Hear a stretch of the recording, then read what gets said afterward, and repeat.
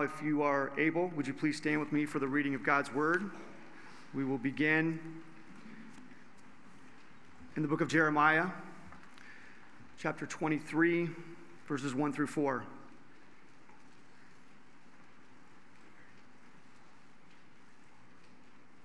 Woe to the shepherds who destroy and scatter the sheep of my pasture, declares the Lord. Therefore, says the Lord, the God of Israel, concerning the shepherds who care for my people, you have scattered my flock and have driven them away, and you have not attended to them. Behold, I will attend to you for your evil deeds, declares the Lord. Then I will gather the remnant of my flock out of all the countries where I have driven them, and I will bring them back to their fold, and they shall be fruitful and multiply. I will set shepherds over them who will care for them, and they shall fear no more, nor be dismayed, neither shall any be missing, declares the Lord.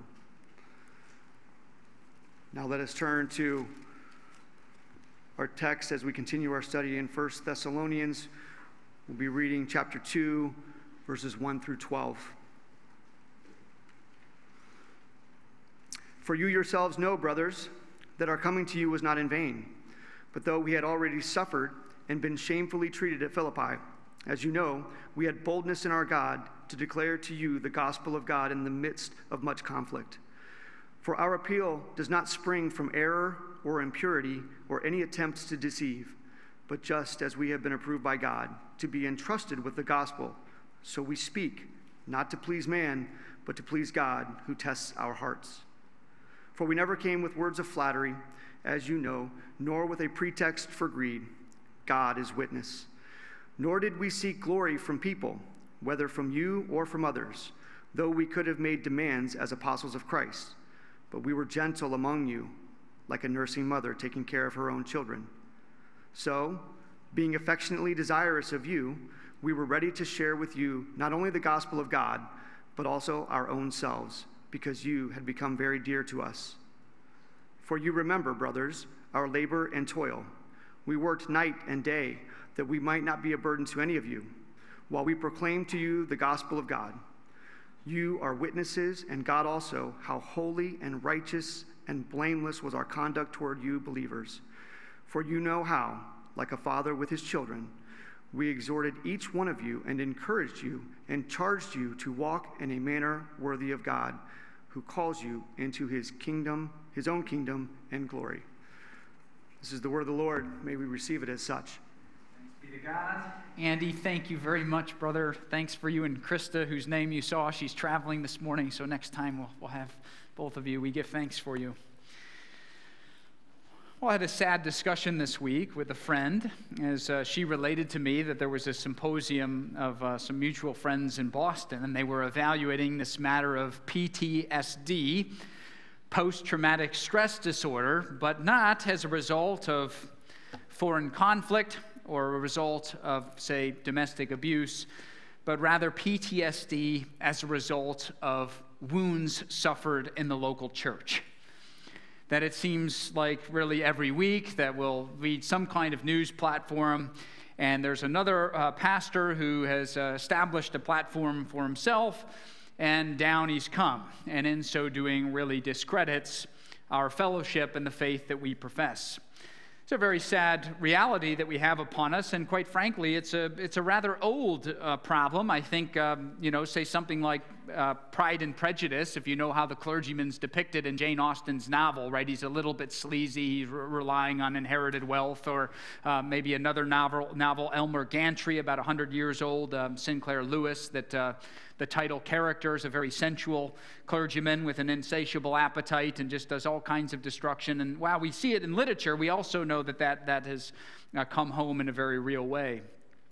That it would seem that ministry can become a very helpful arena when one wants to elevate themselves and to cause a lot of damage. Not that that's the intention, but we see how that can happen. And here today that we want to drill down on how to prevent this kind of thing. Now, I know what you're thinking. Both readings, both the Jeremiah reading about false shepherds and Paul talking about his ministry among the Thessalonians, I think the objection is, well, that's great for, full-time pastors, the 6 of you at Providence who are here, but what about us? And I'd push back against that and say, well, actually, if you're a Christian, then you're in ministry. That we've hit this theme over and over again, right? The universal priesthood. If you say Jesus is king, then it's up to all of us through our interactions, both with one another and then out in the world, that we're representatives, that we are ambassadors of the Lord Jesus. And so for each one of us, I think Paul presents here some characteristics of real ministry. You'll notice the title that I've taken it from Hudson Taylor, the famous missionary to Asia. God's work done God's way. There was a third part, what he said. God's work done God's way never lacks for God's supply. But I think today what we want to talk about is what is God's work and how is it done God's way? Instead of man's work done man's way, which creates a lot of damage. So that's where we find ourselves. And what is the context then of 1 Thessalonians? You'll remember, we've been at now 3 weeks.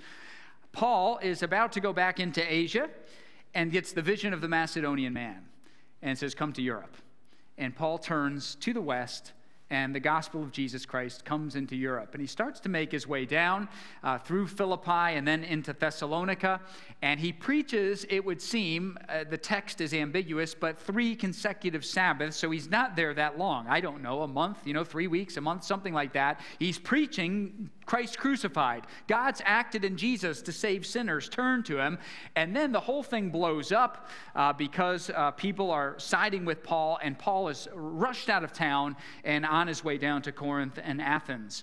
And so now, as he would write back, you can tell in our passage how he's refuting some claims. There's a lot of times in Paul's letters you feel like you're getting one side of the phone conversation, the garden. Oh, dear. Those rabbits. Did the tomatoes make it? That kind of thing. So you get bits and pieces of what's happening, but not the full picture. But it's easy to see here the charges that his antagonists in Thessalonica are leveling against him. Oh, that Paul comes into town with this crazy message, comes into our peaceful synagogue, and then he hits the road. You guys gave him money. This guy is a con man. And Paul's writing back, he says, you know that's not what happened. But what happened, what we talked about last week, was the power of God breaking in on these Thessalonians and doing a work in their life. So in our text, we'll look at 4 aspects of faithful Christian ministry, 4 aspects of God's work done God's way. There are probably more here, but I think 4 will get us started, and then you'll spend time on this week. So I think point number 1 comes through here. Paul says real ministry, his ministry, was aiming to please God. Have a look at verse 4. But just as we've been approved by God to be entrusted with the gospel, so we speak not to please man, but to please God who tests our hearts. And we're not in the people-pleasing business in ministry, but rather we're in the God-pleasing business, like the young Jesus in the temple. Don't you know I'm about my Father's business? Every Christian ought to be about our Father's business. Or again, in verse 6, he kind of doubles down. Nor did we seek glory from people, to have notoriety, to be recognized by those to whom you're ministering. That there's these claims being leveled. Paul was in it for himself. He was never really that concerned about God. And Paul says, no, it must always be about God. Moreover, I think a couple things here. Maybe you glossed over this a number of times, and as I have, and says, is this really true? But how about Paul being accused of being greedy? Verse 5, he did not use his ministry as a pretext for greed. So you gloss over, say, how does ministry become a pretext for greed? Well, actually, that kind of spiritual abuse is quite prevalent in our context, isn't it? You say, well, here I am on the screen. You're telling people when they just, send your money in, keep it coming. And you have instances of clergymen becoming exorbitantly wealthy while not really being considerate of the true gospel message at all. So Paul did not come in greed. Or how about impurity? Verse 3 seems to be accused of impurity, strong overtones there of sexual impropriety. Again, you say, well, minister, really? Say, well, yeah, it's an avenue where you can do that kind of thing if that's your ambition. And Paul, again, refuting that, say, you know how I acted among you. Say, I did not live that way to satisfy my sexual desires. I was not deceiving. I was not greedy. I was not in it for myself. I wanted to please God. Now, why is this such a challenge? Say, this is our depravity factor, or one of them today. You say, why is this such a fight? The truth is that I like to be liked. I think deep down we all like to be liked. So when I have the choice to please God or please people, I really have to fight not to impulsively please people. And I want to, I want to be recognized. I want to be liked. I want to be popular. That's part of our selfish nature. So here you have a tug of war. So am I about pleasing God, or am I going to use things as an arena to really bring attention to myself? Furthermore, think about how every other industry works. That almost every other industry works by meeting a need. Last year, my son was in first grade. He had a little assignment at school. His assignment was to come up with an invention. And you say, of course, there's nothing we can invent and make at home that we could do in a couple weeks' time. So he came up with his invention. But the point of the assignment was clear. You're to observe a problem and see how you can solve that problem either with greater quality or greater speed. Say, a lot of us are trained to think that way. There's nothing wrong with that. That's how the market works. That's how a lot of our professions work. You see the need, you deliver the need, the customer comes first, all these slogans. Ministry doesn't work that way. That we don't meet the demands of our fellow fallen people. Not that we try not to be unlikable, as we'll come back to. That's not in and of itself is going to be the main aim of what we do.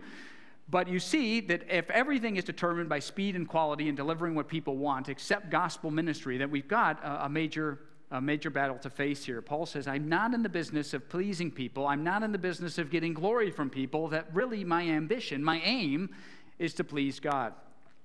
Now, how is this happening now? See what you think. How's this happening in ministry these days? I think two primary ones. Firstly is that we can feel ourselves deep down shying away or polishing off the corners of what we could call the hard truths of Scripture. So you go into a lecture hall, any of our leading universities, and you say, well, today I'm going to talk about loving your enemy. So definitely a teaching of Jesus, and you say, give us a great talk on loving your enemy. People say, that's a great lecture right there. You know what won't be so well received? Last week, 1 Thessalonians 1 and verse 10. God sent Jesus, whom he raised from the dead, Jesus who delivers you from the wrath to come. Is it that God's just judgment is something to be reckoned with? Does our loving God, and he is a loving God, is he actually going to deal with sin? Could it be that we do have a sin problem and that the main problem in the world is the crookedness of my own heart and I don't have a solution for the just judgment of God? So that kind of teaching is a lot harder. And so we're reading our Bible, say, I just want to, maybe not think about that as much. Say the wrath of God or loads of other topics. And it is sad, and I never want to pick on other churches. It's a hard thing, but I was talking to a fellow pastor in a mainline denomination. Mainline denominations splitting, as so many of them do, over same-sex ordination. And I said, well, what are you going to do? And he said, well, I'm going to see what my church wants me to do. And I said, well, what's the point of being a pastor? That your job as a pastor is to bring the people under the word of God, all of you, including yourself, and then you work out what it really means, and then you strive to build each other up in that truth. You get the idea, but we all face it. I don't mean to pick it. We all have this tendency to say, well, is that really what it's about? But here's what happens when we shy away from the hard truths. It's like if you have that little thread coming out of your sweater, and you say, well, I'm just going to, let's just pull this one out. Pretty soon, the whole thing's gone. So also people, we acknowledge Jesus as Savior. It's almost part of his name, Jesus Christ, our Savior. And you say, well, what is he saving us from? Say, well, Jesus is saving us from the just judgment of God. That's kind of the whole redemption story, that in my selfishness and my preference for myself, that I've rebelled against my Maker, and I need to be saved, and I can't do that of myself, but I need help from the outside. I need a Savior, Luther's hymn, right? The word from the outside, who declares me righteous based on God's faithfulness and his kindness. So if we shy away from the hard truths of the Scripture, that our faith is going to begin to make no sense, but we do have a temptation to do so because I'm more interested in getting glory from people than I am glorifying God sometimes. Secondly, second temptation, that we couch popular themes, that is, popular ideas outside the church, in a kind of cheap biblical veneer. So we'll latch onto something, say the world's going this direction, they're really dropping this, and we say, well, there's enough kind of overlap, let's bring that in and kind of sprinkle in a little bit of our faith, and that way we'll all be on the same page and we won't really have a price to pay. So example here, justice. There are lots of people that are justice, and the Christians say, we can get on board with that, we're going on the marches too. But what have we done? We've decoupled the author of justice, Jesus, from the virtue. And if you just talk about the virtue without Jesus, then we've resulted to nothing more than behavioralism, which is what the world's always had, that the power is in the word of Jesus. So we can try to save face and please people by latching on to words that the world finds acceptable and then bringing in, sprinkling in a little of the Bible stuff. And I think this is where this topic that we can explore more, but in verse 5, flattery. We didn't come with flattery.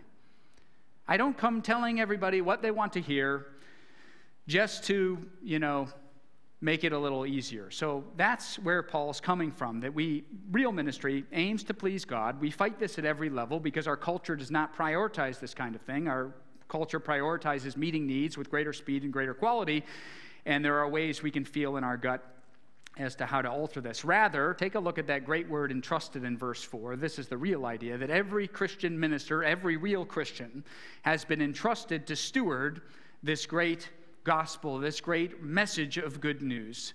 That it's not as if the gospel was invented from the bottom up by people, but God said, this is how I'm going to redeem sinners. And for all of us who know this truth, as we talked last week, we've been so deeply changed by this, that God has dealt graciously with me, a sinner, that God has changed my life by giving me a new heart, that now I hold this as a kind of deposit that I'm stewarding, and I'm accountable to the great inventor, the one who's done that in my life, which is God himself. With each one of the aspects of ministry, I'll give a caution then. So, mark number 1, ministry, Paul would say, aims to please God. Here's the caution. This does not mean that we deliberately try to offend people. Have you met Christians like that? That they go in and there's a blast this kind of view and blast this kind of view and talk about all the things that they're against. They bring down all this and then they say, well, and people don't like them and they say, well, don't you know, I'm really trying to please God and not please people. Say, no, we don't. We never behave that way.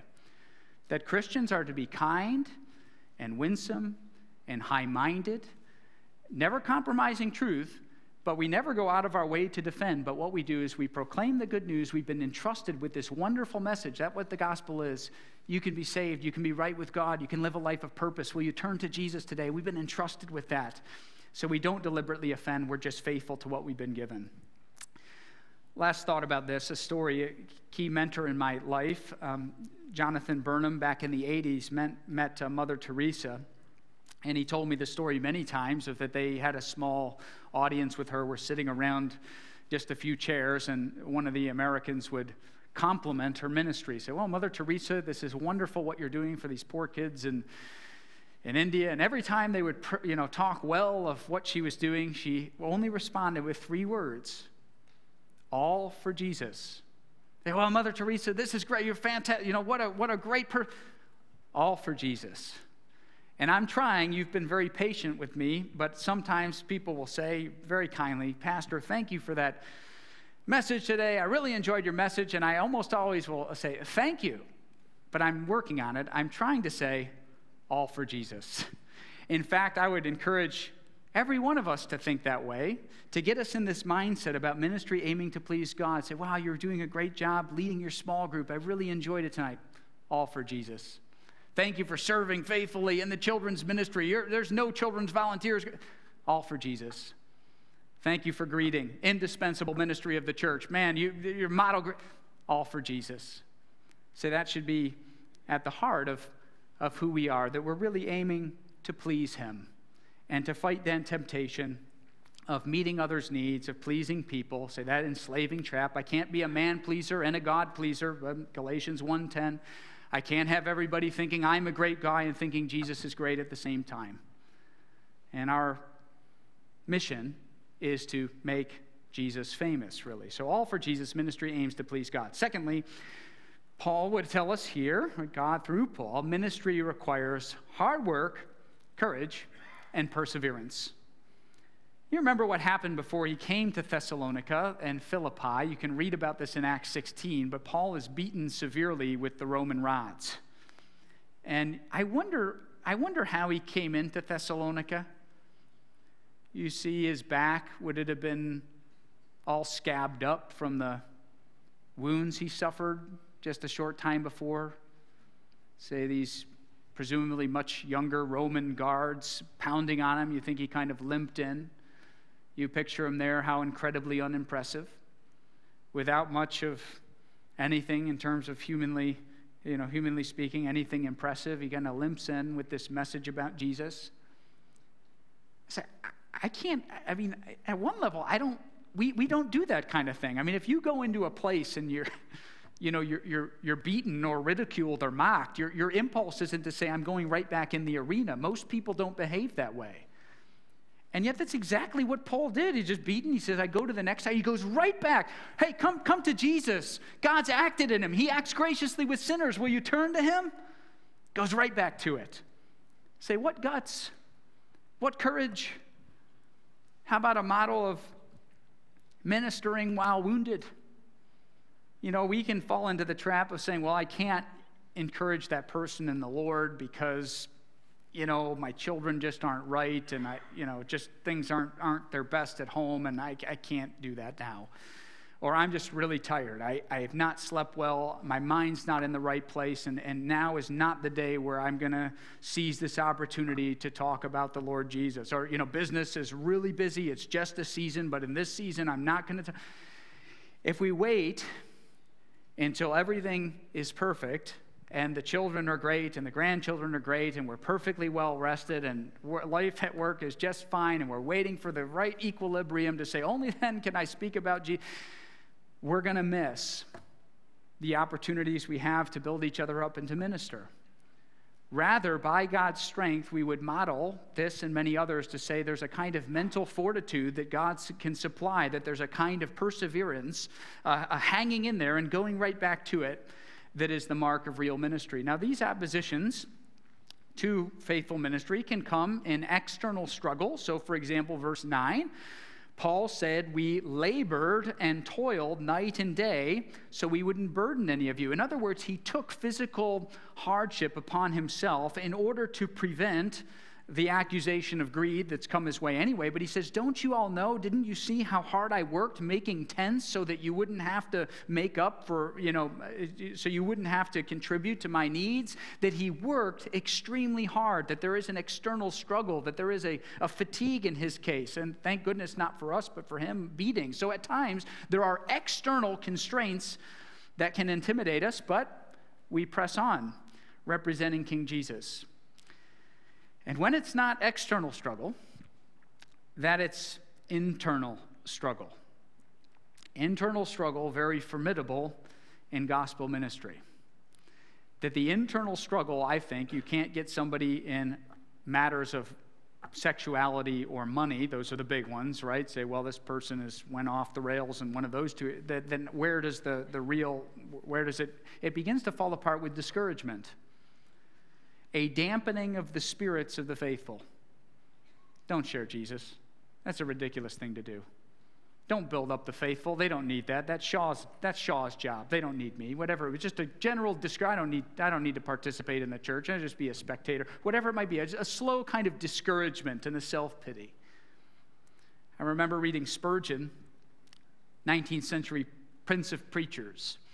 And he says this little line. He says, I've experienced depressions of soul that I would never wish upon anyone. I said the great Spurgeon, he's, speaking to all these people in London that his sermons are in the Times. How could he be depressed? God's using him so mightily, and yet he'd say, there are times where I'm just in such a dark place. But you keep going, honoring Jesus by the strength of God, with courage, perseverance. Now here's the caution on this one. The kind of gospel suffering that Paul is facing is a result of his faithfully living for Jesus, not as a result of patterns of sin.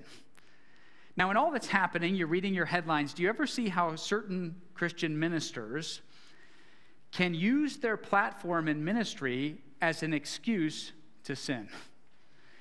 Best example I have on this, again, not picking on him. I like to think I'm doing cultural analysis for brothers and sisters in the Lord, but a man who I greatly revered, know a lot of his former team personally, but Ravi Zacharias. That if you listen to the women after, Ravi had been, he would say things like, don't you understand? Nobody's doing evangelism on my level. Say, well, yeah, there are evangelists, but nobody darts around the world like I do. Nobody speaks to, so in other words, because of my platform and my gifting, that gives me an excuse to have this outlet. Well, it's wrong. Yeah, but don't you see, that's not the kind of attitude we need to have of bringing hardship on ourselves. Let's call it what it is. It's a sinful pattern justified by what God's given you in ministry. So that's the caution there. So the two moves we made: ministry aims to please God, not people. Ministry requires hard work, courage, perseverance, that the opposition comes from really doing gospel ministry, not from our own bad decisions. Thirdly, take a look at verse 7. But we were gentle among you, like a nursing mother taking care of her own children. So being affectionately desirous of you, we were ready to share with you not only the gospel of God, but also our own selves, because you had become very dear to us. That you see, some were saying Paul was really good at coming in and giving the talk. He'd come in, preach about Jesus, and then he slipped out the back door. He didn't really want to get to know anybody. He really didn't want to deal with any of the thing you've got going on. And Paul says, no, it's the exact opposite. Real ministry, dare I say, is intimate. And we've got a great opportunity. This is so incredibly countercultural, but if you talk to young people, it's right there. So a lot of young people want real community.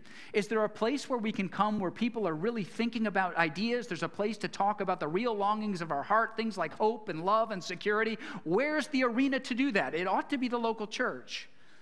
But that requires of us is to really adopt the mentality of the New Testament, which is that we can get to know each other, that we are sincerely interested in one another. Now, you look around our church, say, is it possible to know everyone intimately? Of course it's not. You can't know everyone at that level, but you can certainly know some.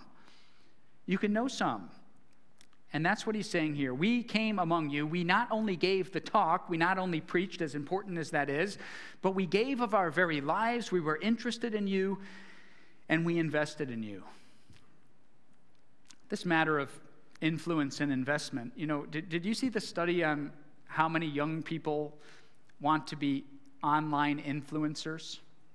We had I don't understand this area because I'm not on social media and I don't read really anything after about 1900. I was reading the book review. I read book reviews. Things like that. So what is this? I don't understand. Like, how are 40 million young people wanting to influence each other? Like, how does that even work? And they said, well, the dinner guest said, there's sub-disciplines of influencing. Mallory's on the how to bake sourdough influencing thing. There's a sourdough group. But if you think about that, influencing people, I just ask you this. Think in your own life, who has had the most positive effect on shaping you? You'd say, this is the greatest positive influence in my life. You could say, well, Shakespeare, very important. People usually don't say things like that. I read a good leadership book, really helped me, Or is it, actually, it's somebody who knew me quite well. It's somebody who invested in me. It was a personal relationship. That's how I was greatly influenced. That's when I really felt that my life, those relationships, had real meaning. So the point, what Paul's saying is something that's obvious to our generation. We should be seeing it, that we want to invest in each other's lives because that's how we can build each other up in the Lord, that there's a degree of nurturing and knowing and gentleness. And yes, that does mean that ministry can't be done through screens. Pastors on screens, to me, are again, some of them are my friends and your friends, and I'm not picking on them, but I would just ask them in good professional kind of discourse. Isn't that exactly what Paul's saying that he didn't do here? I didn't just come in and give the talk and then leave and say, hey, it's great, I'll proclaim to you. And I know some of you are watching now for various reasons, and I understand that. But it's not just, hey, I want to talk to you and not know you, that there should be an element here of when we do ministry, we share Jesus and we share our lives. That there's an intimacy, and that is a comparative advantage. Now, caution here on this one. Behaving as nurturers, you really press that, you think, I care about other people as much as a mom cares for a young infant. Wow. Say you see a mom with a young infant, now that's real care. Nurturing others doesn't compromise truth. Say, spill off too far in this direction, say, well, we're very gentle people around here, and that way we just let anybody believe whatever they want to believe. Say, no, that would spill off too far that way. But ministry does demand a kind of motherly gentleness, a valuing of fellow believers, of new Christians, of people you're sharing the gospel with, to value them as highly as a mother would her small child. Pretty high bar. Ministry demands a motherly gentleness. Lastly, ministry includes a fatherly encouragement, a fatherly charge. You see how Paul moves verse 7, like a nursing mother, to verse 11, for you know how like a father with his children, we exhorted each one of you and encouraged you and charged you to walk in a manner worthy of God and calls you into his own kingdom and glory. Now, mom and dad do different things. That's a different sermon for a different day. But you see, there's something, not to say there's no overlap, but there's the motherly nurturing and the fatherly exhorting that must be among each one of us, but how Paul would lay out these metaphors, very interesting. So ministry demands a kind of fatherly encouragement. What's happening? You see that word charged? What that means is that we're invited to put strength into one another. So that's exactly what a dad does.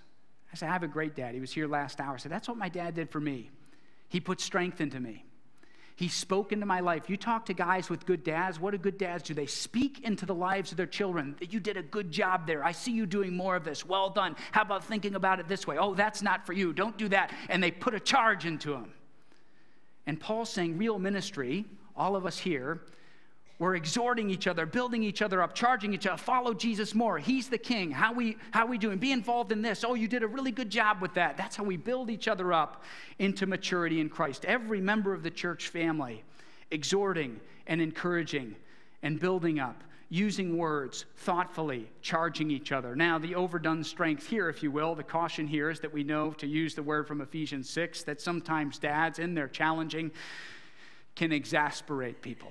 So we don't want to go so far that we say, oh, that's just a bit too much, as the English would say. We don't want to do that, but rather to say there's a fatherly encouragement and a general building up of the faithful. Now, friends, think about this. Think about these marks. Think about how you view your own ministry, which if you're a Christian, you have this ministry. Say, am I bearing these marks? When I meet non-believers, is my impulse to say, I'm trying to show them that I'm an important guy, or is it, how do I honor God here? How do I please God? Secondly, you've been discouraged by the church. You'd be in that category that's been really let down by the church, or you shared with a colleague, it went terribly wrong. Say, what about that second point? Say, this is about hard work and courage and perseverance, that we got to hang in there, that there's always going to be struggles. May those struggles be really imposed by what it means to be a Christian in these times and not our own recklessness. Secondly, how about a motherly gentleness? Say, maybe you're somebody who's really strong on the truth. So you know the right answers. You're going to really let them have it. That view's way out of bounds. You say, you've compromised the faith. You're a heretic. You say, maybe strong there, but there's no gentleness, no tenderness, not valuing others like a mom would her children, like a nursing mother. We want to know you. We want to think together, be together. And then lastly, how am I doing on the fatherly encouragement front? Am I a great critic, bringing them down, finding all the flaws? Or can we put a charge into each other? Keep going. Follow Jesus. You won't regret it. He's the king. Keep going. Serve others. That kind of thing. So that's a view of God's work done God's way. May our church never be about man's work done man's way, but God's work entrusted with the gospel done God's way to his glory. May we be real ministers. I'll pray as Ian and the team come back up. Lord, we admit that we have not always been about your work your way, that how easy it is to have an eye on ourselves, the nooks and crannies of the heart, as Calvin talked about. There's always a bit of self, a fallen self in there. How easy it is to be people pleasers, to want to be liked, to shy away from the tough things, to put culturally acceptable words in a kind of biblical veneer and not really, playing patty cake with them, whatever it would be. Or Lord, how easy it is to throw in the towel, say, that's enough of this is too hard, no thanks. Or Lord, we're too high on truth and sacrifice gentleness, or are so gentle that we're afraid to really exhort and build up with any confidence. Say, this balance cannot be manufactured on our side, that we can't just get the balance right, but rather we need your help to be a church like this that does your work in your way, that we've got to be accountable to one another, invested in each other. Help us to see the great advantage we have when we do your work in your way. Great things will happen, we pray, for the Lord Jesus. So may that be our posture, all for Jesus.